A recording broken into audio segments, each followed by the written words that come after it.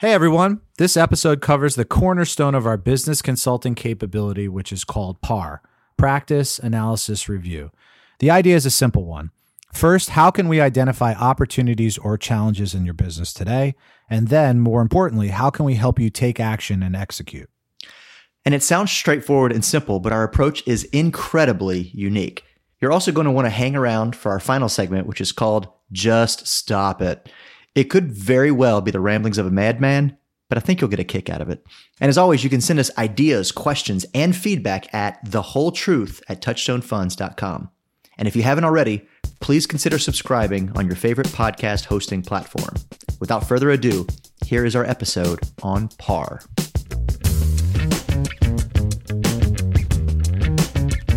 The views expressed herein are those of the participants and not those of Touchstone Investments.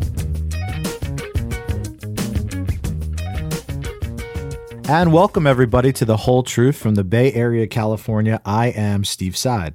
And from Atlanta, Georgia, I am Kurt Dupuis. Thanks for joining us today. We're going to tackle probably the single biggest underlying aspect of everything that we do around practice management. It has been known in many forms, but where it is settled to be generic across firms is PAR, the Practice Analysis Review. So today, we're going to tell you what that is, where it comes from, and what are the crucial pillars of our analysis and what we do with that analysis. So when we talk about PAR, Practice Analysis Review, what does that mean?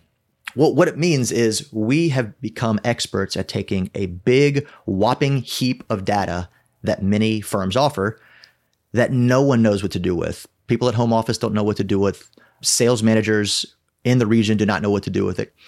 And we have really mined this data and to make it useful for advisors with the ultimate goal of helping them run more profitable, more efficient, and more defensible practices. And just like this podcast, we don't do any of this without something actionable. So we take this mountain of data and think something more the size of Mount Everest, not the Blue Ridge Mountains here in Georgia. And we distill it into 3 actionable pillars because, again, if it's not actionable, it's not useful. And we come up with not only a plan, but we help advisors execute on the field level. So what that means is we as wholesalers are the local accountability partner to work with advisors to make sure that the goals that they find through this data are actually executed upon. So let me talk about why we've been more impactful than others with synthesizing the data. The first is that we're able to take, as Kurt described, this big data set and synthesize it down into a few actionable opportunities. But then what's most important is we're not trying to overwhelm, which was where I see other practice management programs fail. They throw a huge project at someone and say, okay, get going. We're not trying to overwhelm. What we're looking for are what are the 1 or 2 small things that you might want to take action on. And then most importantly, and this is the key to our success, is we're able to help you execute. Now, what does that mean? Let's take something like investment cleanup. You know, you open up a lot of these books, and Kurt, you've seen them. How many different mutual funds and ETFs, do you see in these books? Hundreds, if not thousands. Yeah. Some people have clean books, but the more often than not, you open up a book, you see a few hundred mutual funds and about 100 and change orphan funds. And so if you were to go to an FA and you'd say, okay, we're going to go ahead and clean all that up, they see this huge project. Even if they're the most motivated team that you'll come across, they just end up going back to day-to-day work. They have good intentions. So how do we get around that? We get around that by giving them bite-sized pieces for them to do over time. It's not about cleaning up 300 mutual funds. It's about cleaning up this one household over the next week or 2 weeks. It's about cleaning up these 3 positions over the next week or so.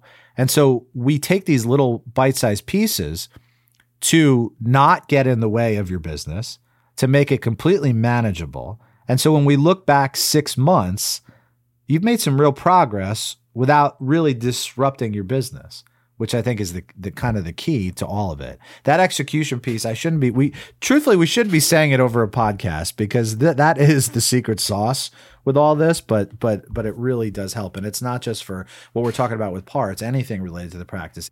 And my simple equation to help advisors understand that they don't have to make these gigantic leaps on a day-to-day basis. It's progress over perfection. Right? Yeah. Like we want someone to be able to look back in 3-6 months and say, yes, this has been helpful. So I'll tell you the 3 pillars really quickly, and then we'll break them down in the next segment. Sure. So the 3 pillars that we tend to look at most shops are 3 of the biggest trends that are really unsolved for in the wealth management world. And the first is advisory conversion. So we all know that that's a big trend that's taken place in the industry over the last really couple decades. So how can we identify and execute on some opportunities there? Secondly, we did a whole series of podcasts on this topic, and that's client optimization. How can we find the most robust, meaningful relationships, find more like that, while at the same time right-sizing our service for those that maybe are not at the top of the book? And then lastly, something you've already alluded to is what we would call book optimization, investment cleanup.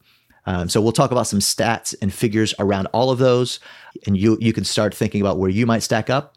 And then we'll talk about how we help advisors make progress while maybe not reaching perfection. Stick with us. We'll be right back.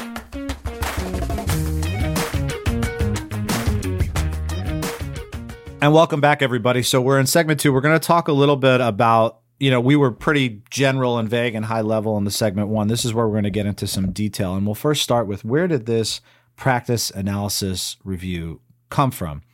And it started with a report at Morgan Stanley called MAP, which is their Managed Asset Profile report. And, a lot of the partner firms got to see this huge report. I think the firm had huge expectations for what it could accomplish, but they ran into challenges when they distributed out to the field force, and it was completely overwhelming.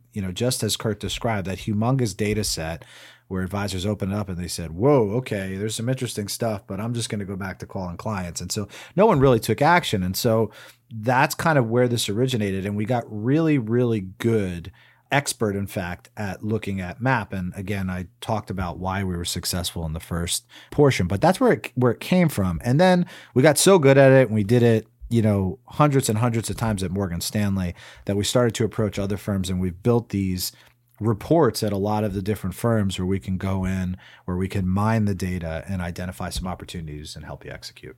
Yeah. So a couple of the big differentiators for other shops that I think talk about practice management is one, they don't have the analytics background that we do. Yeah. So I really love that analytics is the launch pad for what we do. We're not taking guesses. We're not using averages. We have clean looks at the data. But then secondly, how we are empowered on the field level as the externals in the field to help advisors with this. So, and side, I should mention, you have been part of this progress, I would say, at Touchstone since the beginning, and have seen the evolution of us using this data in myriad ways and really being influential in how that exists today. But can you contrast to maybe 6 years ago how we would use this sort of data versus how we use it today? Yeah, I thank you for that. That kudos. This is something that I definitely. That's the only one I'll give you this episode. Yeah, I've enjoyed watching this over time. It actually has been a lot of fun. I think the tables turned for us when we went beyond investments. So what happened when the firms gave this to all the investment partners? Guess what they focused all their attention on? The investment side, the mutual funds, the ETFs, the SMAs. How can we go in there and say, you're using this, it's not good, use us? That was if I had to summarize what every other firm did, it was that. It's the Trojan horse method, right? It's the Trojan. And by the way, advisors can see through that so easily. So and that's not to say that there's zero use for that. There's great use. There's great use in that. I think we just found a little bit more. Well, I think when you could be an objective business partner, as opposed to someone that's selfish and looking for goals for yourself, when you can, get to that point where you're a partner, that's where the relationship changes. So again, nothing against fund cleanup. We do it too, but we just think that we want to become a bigger partner than that. So that was a big thing for us, was going beyond the investments. And I think, like any other program, we spent a lot of years figuring out, which of the data points were actually actionable. There's some things on paper, and firms do this all the time, where they say, oh, look at this great data. This should force an advisor to take action. But a lot of things can be sort of drummed up in an ivory tower that aren't necessarily. It happens on any side of it happens on our side of the business too. So it was this thing of moving beyond investments and then figuring out what was really actionable and then doing it over and over and over again. So you learn things when you do this types of exercise hundreds of times. We learned about things that went beyond the data, right? You saw the same situations and challenges over and over again. So those are some of the things, Kurt, that come to mind. Yeah, and it's completely tailor-made because you can look at, and we're going to talk about some averages because we looked at thousands of these, and we'll talk about some of those averages. But no advisor is the average, right? No one's business is the average. So using the experience that we've gained through the whole team, not just us as wholesalers, but the other teammates that we rely on, having that experience is also paramount to having success, because it's not just looking at the numbers and saying, okay, well, you're slightly below average on this, and how can we ramp this up? There's as much art to science with this. Yeah. But now, Kurt, we've sort of, there's enough set up at this point. So let's get into it. What's the data that we are actually looking at here? Well, in its most robust form, we take this Mount Everest of data, tens of thousands of data points, hundreds of different columns in Excel. We aggregate them into one page. And the three main pillars of what we have on that page, which we call the dashboard, are the advisory opportunity, the client optimization, book optimization. So advisory opportunity side, since you've done the most of this, let's a little bit of a Q&A. What is a ballpark number for the average amount of assets an advisor has in advisory? So I don't have the exact data, but I'm going to guess somewhere between 30 and 40%. Yeah, that's about right. It's 30. Yeah. It's a third. Which is interesting because at this point, people think, oh, the industry's been moving towards advisory forever. There's nothing left to do. If we could have moved our book to advisory, it would have been done. And yet we're at 30-something%. And people also confuse that the amount of revenue that's recurring, which they associate. So if they think they have a fee-based practice, they say, oh, well, 95% of my fee is recurring revenue. That's not what we're talking about. We're talking about the percent of assets, not the percent of revenue. Right. And so it's really simple. And then if you say to yourself, okay, I want to move towards advisory, what are the assets I should be looking at to do it? And that's what we're answering with that data point. Yeah. What's the highest amount in advisory you've ever seen? I've seen small books. This is you're talking about less than 75 million in revenue. I've seen a number that's 80 and change percent in advisory. Oh, wow. I've seen What about 70s. I've seen low 70s. I think for what I would call, God, it's hard. I don't love to say, what's the average assets, because my Bay Area number is going to be different than someplace else. But I think of my run of the mill advisor out here, the biggest numbers I see is like 60 and change percent. That's the people that are kind of leading edge. Yeah. And so, based off the data that we can get here, there's many different shoot-offs we can have. So obviously the most actionable item here is, well, let's find what's not in advisory, but that could potentially move over to advisory. What at least structurally makes some sense, and identifying those assets and starting to engage in a plan to help convert those. Yeah. And I think, by the way, in any one of these, there's some offshoots that we share with you that are almost like bonus statistics. And this goes again with doing hundreds of these where we found out all these different data points. So in our advisory section, we also tease out some other numbers that may be useful to you to drive revenue or move to more fee-based. And that's, how much cash do you have on the sidelines? Do you have clients where you're not getting full wallet share in terms of, IRA assets? So we add some other things in there during this section as well. So it's not just like a raw advisory number. We've got a few different cool things there. Yeah.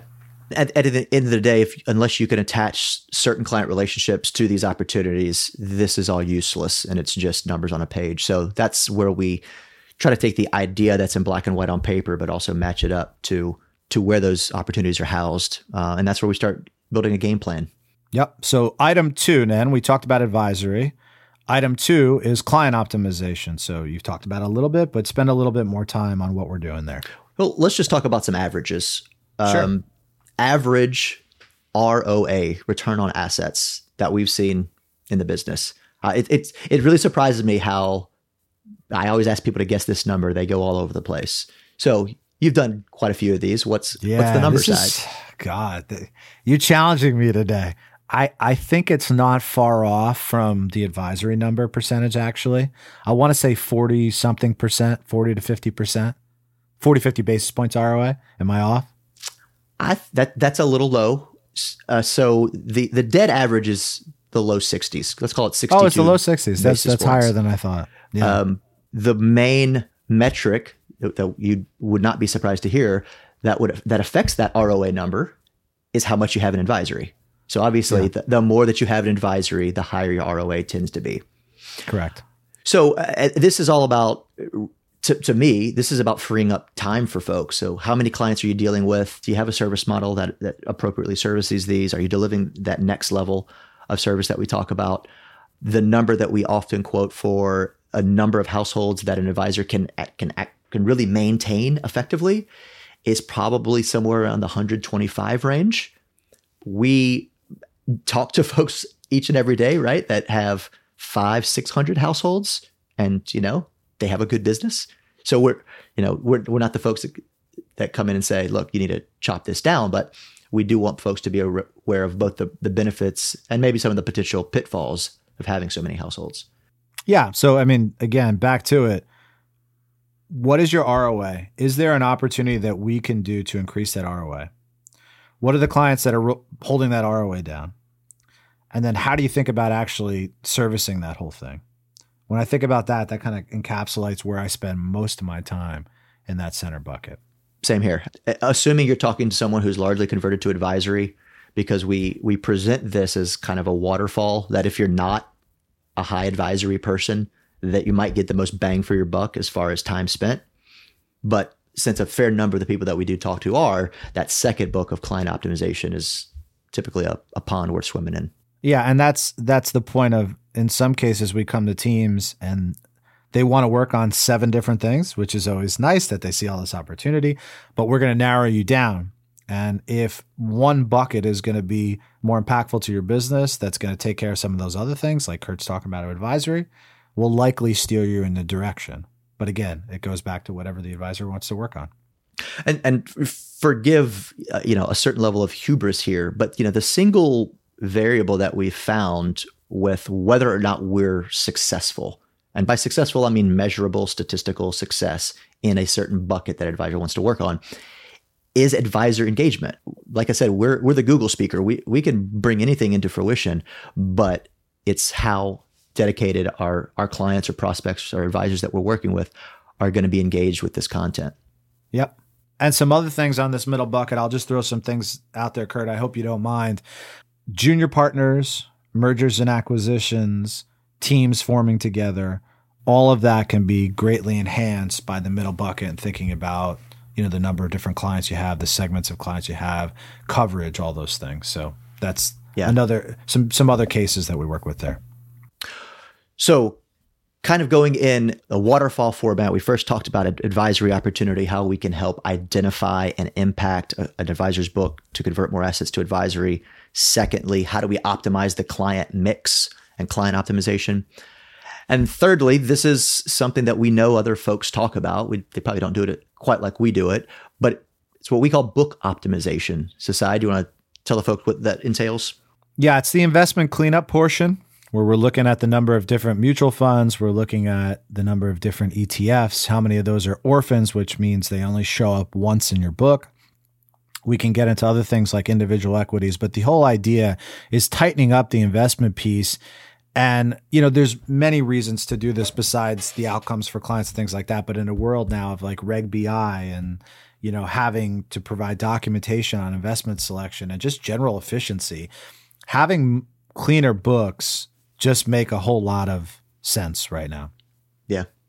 And so, how I often think about them, advisory is more money, right? Where the main intent there is to drive revenue. You could argue that you could take a few different routes to do that, but principally that's what I see as converting to advisory is growing the revenue of the practice. With client optimization, the second bucket, I see that as just more time. That's when you're getting efficiency. That's when scale comes into play. And then lastly, with book optimization or the working on the investment lineup, that's de-risking your book. That's making your book defensible. right? Some people sleep fine at night knowing that they have 500 unique mutual fund strategies in their book, knowing that they're not really following them all. Some people sleep fine with that. That's great. Other people want to work on that. But at the end of the day, that bucket is meant to make your practice more defensible. Yeah. And I want to take some time now that you know the 3 different buckets, to go through some common questions that we get around PAR. Kurt, you can feel free to toss them in, but I'll throw a couple of common questions that I get. One is, how much are you guys getting paid from this service? I love this question. That's my favorite question, because they see the value of it and they're like, what are you getting out of it? What we're getting out of it is building a different kind of partnership with the FA that they haven't had from our side of the business. Yes, throughout the process, if we can help on the investment side, we will do that. But our number one goal, honestly, is just to make practices run better. Yeah. So I love that. I love that question, because it just shows that this resonates with people, and that clearly we're fluent in how to go about this. Next question is, what kind of results can I expect? And the answer is, it depends, because what you get from us is an accountability partner. You get a coach, you get someone who lays out those goals at time. And what we're going to do is work through things at a pace that makes sense for your business. But what I can tell you is, you are going to get what I would describe, and I know this is generic, is meaningful results. We're going to do it over time, but when we look back at our efforts together, you will definitely describe them as meaningful. Well, and that's it's self-serving for us too, but in a good way, right? Because if we can't say, hey, we had this conversation on January 1st, and how many conversations, how much work we've been doing over 6 months, and rerun the said data on July 1st or January 1 of the next year. If we can't visually and emphatically demonstrate, yes, this has been worth your time, then again, how actionable is this? How useful is it? So that's right. Results do vary, but the important thing is that we should be able to show some sort of results. Otherwise, we're spinning our wheels. Yeah. And expect accountability partner when you talk about results. Expect it, Yeah, buddy. I don't know how you approach it, Kurt, but I set goals. Again, we talked about these manageable and very achievable goals, that if you show up to a meeting and you said you're going to do something over the last 5 weeks, and it's very easy to do it, and I didn't do it. It's our job to push back and keep you moving on that. That's just part of our job. We're not here to be, the excuse maker. That's it. And so what other questions do I get on this? Do we see your clients? No, we do not see your clients. We are able to manipulate data and help you do things on the back end where you can get things to the household level, but we absolutely never see your clients. Final question I'll throw out. There's probably a few more, but what qualifies us to do this? We have a dedicated team back in our home office, which is Cincinnati, Ohio, that's almost exclusively dedicated to the analytics and to the data and anything that's PAR related. It is a primary strategy for us. We are getting trained on this constantly. We are consistently making this better. So what makes us qualified to do this? It's our core competency. It's something we spend a lot of time and we focus on getting better at. Yeah, a lot of people go to sales meetings and they talk about sales reports and they talk about the products and updates on the product. We flip that completely on its head. Is what we spend the majority of our time is how can we engage with advisors' practices? Yeah. And then, well, here's some market updates, and you've got to know what you're talking about on the product side, but it's not our go-to. Our DNA, I don't know when it happened because I haven't been here as long, but at some point our DNA shifted to being a product-based company, like many are, to a practice management value add type company. So we spent a ton of time on it, not just thinking about it academically, but actually getting our hands dirty with advisors and working through this. So that's what gives us credibility in doing this. Yeah. And the other reason that we don't jam product is we know through the process, we're probably going to be able to help somewhere. We're pretty deep on that front. So it's not like we need to be paranoid or anything about that. We can usually find ways to help. So in summary, what is PAR? PAR is we're taking a big data set, data that you guys are throwing at you all the time that you may not know what to do with, and we're synthesizing down to a one-page report. We're going through that report with you. It's usually 1 page long. And we're going through some potential opportunities. Not because we want you to do all those opportunities. We want you to select what you feel are the biggest opportunities. Then when you decide what you want to work on, you've got an accountability partner, you've got a planner, you've got a full team behind you that actually helps you execute at the pace that makes sense for you and your business. So when we look back, we've made some very real progress. And that is a huge improvement on the current state. So what's the takeaway from this episode? Well, we would argue, run a par with us. That's probably a good takeaway from this episode. If you haven't gone through this exercise with us, it's worth undertaking.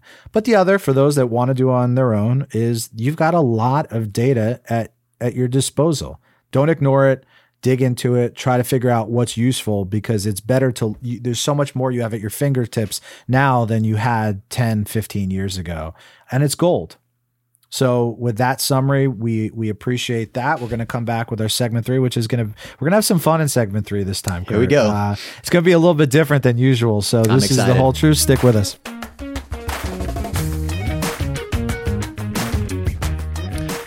So today we have a new segment that, instead of ending with the Costanza Corner, it's going to be in the spirit of the Costanza Corner, but we're going to call it Just Stop It.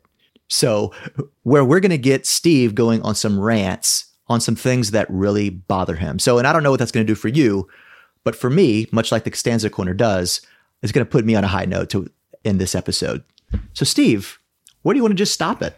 Yeah, I've started taking notes on things that really bother me. I have to try really hard to be positive. I am a positive person, but it takes effort. It's not natural. So are there things in day to day that just drive me crazy? And that's what this segment's about. I'm going to give you 3 of those. I love okay? it. All right. You're in a presentation. You're in a discussion. It's usually in front of a lot of people. Somebody goes in front of the microphone or talks about their group, and they start talking about a subject that they want to talk about. And they stop that, and right in the middle of it, they say, and I was just talking to so-and-so about that. Have you ever been in a meeting like that? So they'll say, for example, hey, I think that this strategy is something that we should undertake. And I was just talking to John and Scott about this before, and then they'll continue. Have you ever heard that, Kurt? I have, but I don't see why that bugs you so much. It happens all the time, and I'll tell you why it bothers me. It adds absolutely nothing to what they are saying. It derails it. So what they're trying to do is just give themselves some credibility to what they're saying. Exactly. And to me, it looks insecure. So, Kurt, I think we should start a podcast. I was just talking to Martha, Dave, and Jack about. I was just talking. It adds nothing to what I'm telling you. You can skip over it. It does not. So this does not bother you. This drives me absolutely bananas. Completely disagree with you on this one. Okay. Because if you're talking about a subject with a person, and let's not forget presentation, just one-on-one with somebody, you're talking to someone and trying to exude credibility or socially, right? There's tons of cues that we have socially. Credibility. It's not false credibility. Because when you can say, oh yeah, I've had the same conversation with Bob, and then they go around and they talk to Bob, they're going, oh yeah, Steve actually knows what he's talking about with this. He's not just blowing smoke up my rump. I think that there's probably circumstances where you're just at fair point. There's probably circumstances where that's true. Most of the time, it's just filler nonsense. Okay, so that's my first one. Stop saying I was just talking to about this. Well, just for the record, I'm not going to just stop doing that. I'm actually going to do it more now just to bug you. Thank you. Please don't do it in front of me because it'll make my brain explode. Okay. There's another one that's just like this that people do to add credibility. And I'm going to save that for my final one. Okay. The second thing to just stop. Everyone, I understand we're in a different period in history in a lot of ways. Like every time period is unique. But don't you feel like nowadays everyone just loves to throw, this is the biggest thing in history. This is the most robust in history. Everything is the most substantial thing in history. First of all, you don't know all of history. Second of all, this time period is probably not the most of anything. There's a long here. It's probably been done before. I just find this now it's like the thing that everyone has to say is it's the most important in history. And you know what? It's pure narcissism is what it is. So I think what you're talking about in the English language is known as a superlative, right? Where something is meant to describe something that is superb. It's at the top. There is no equal. Yeah. We do overuse the crap out of that. We overuse the crap You're right out with of that. Now, there's some and things I'm the where worst offender of that. There's some things, some times where that's appropriate, but not everything that any of us do are the biggest, are the greatest, are the smallest, are in history. Okay. It's just, let's just stop that. And my last one, and this is very much related to my first one, so you may disagree. And this happens all the time when I'm watching the news, is people throw the word right in there in everything they said, which is just filler nonsense. What does that mean? I'm telling you, Kurt, I think the sky is blue. So I'll come on your air and I'd say, Kurt, the sky is blue, right? And then like they throw these random rights in there as if that adds, it's insecurity. What they're trying to do is get their audience to say right. It's a vocal cue, yeah. But they're not, the audience isn't doing it. They're writing themselves. And this happens all the time. Like if I turn on a news, and I know we can poke fun at all kinds of different like panels on news stories, but you notice every one of them just say right after everything, you know? The stock market just came down today, blah, blah, blah, blah, blah, right? Like they just throw random rights in. There has been an increase in the word right in common vernacular.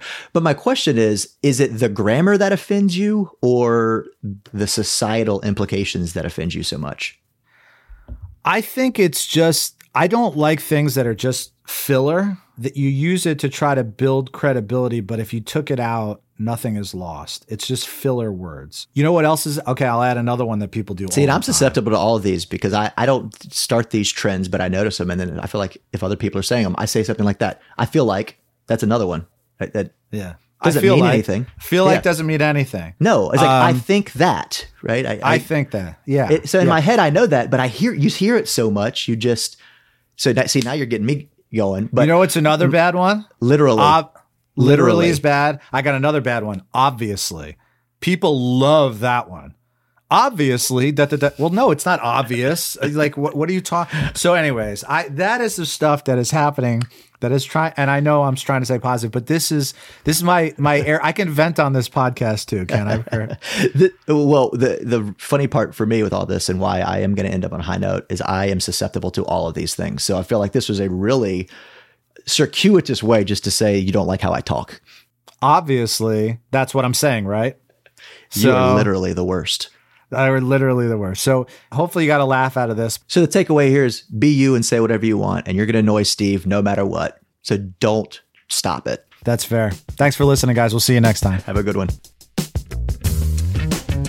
Please note that this content was created as of the specific date indicated and reflects views as of that date.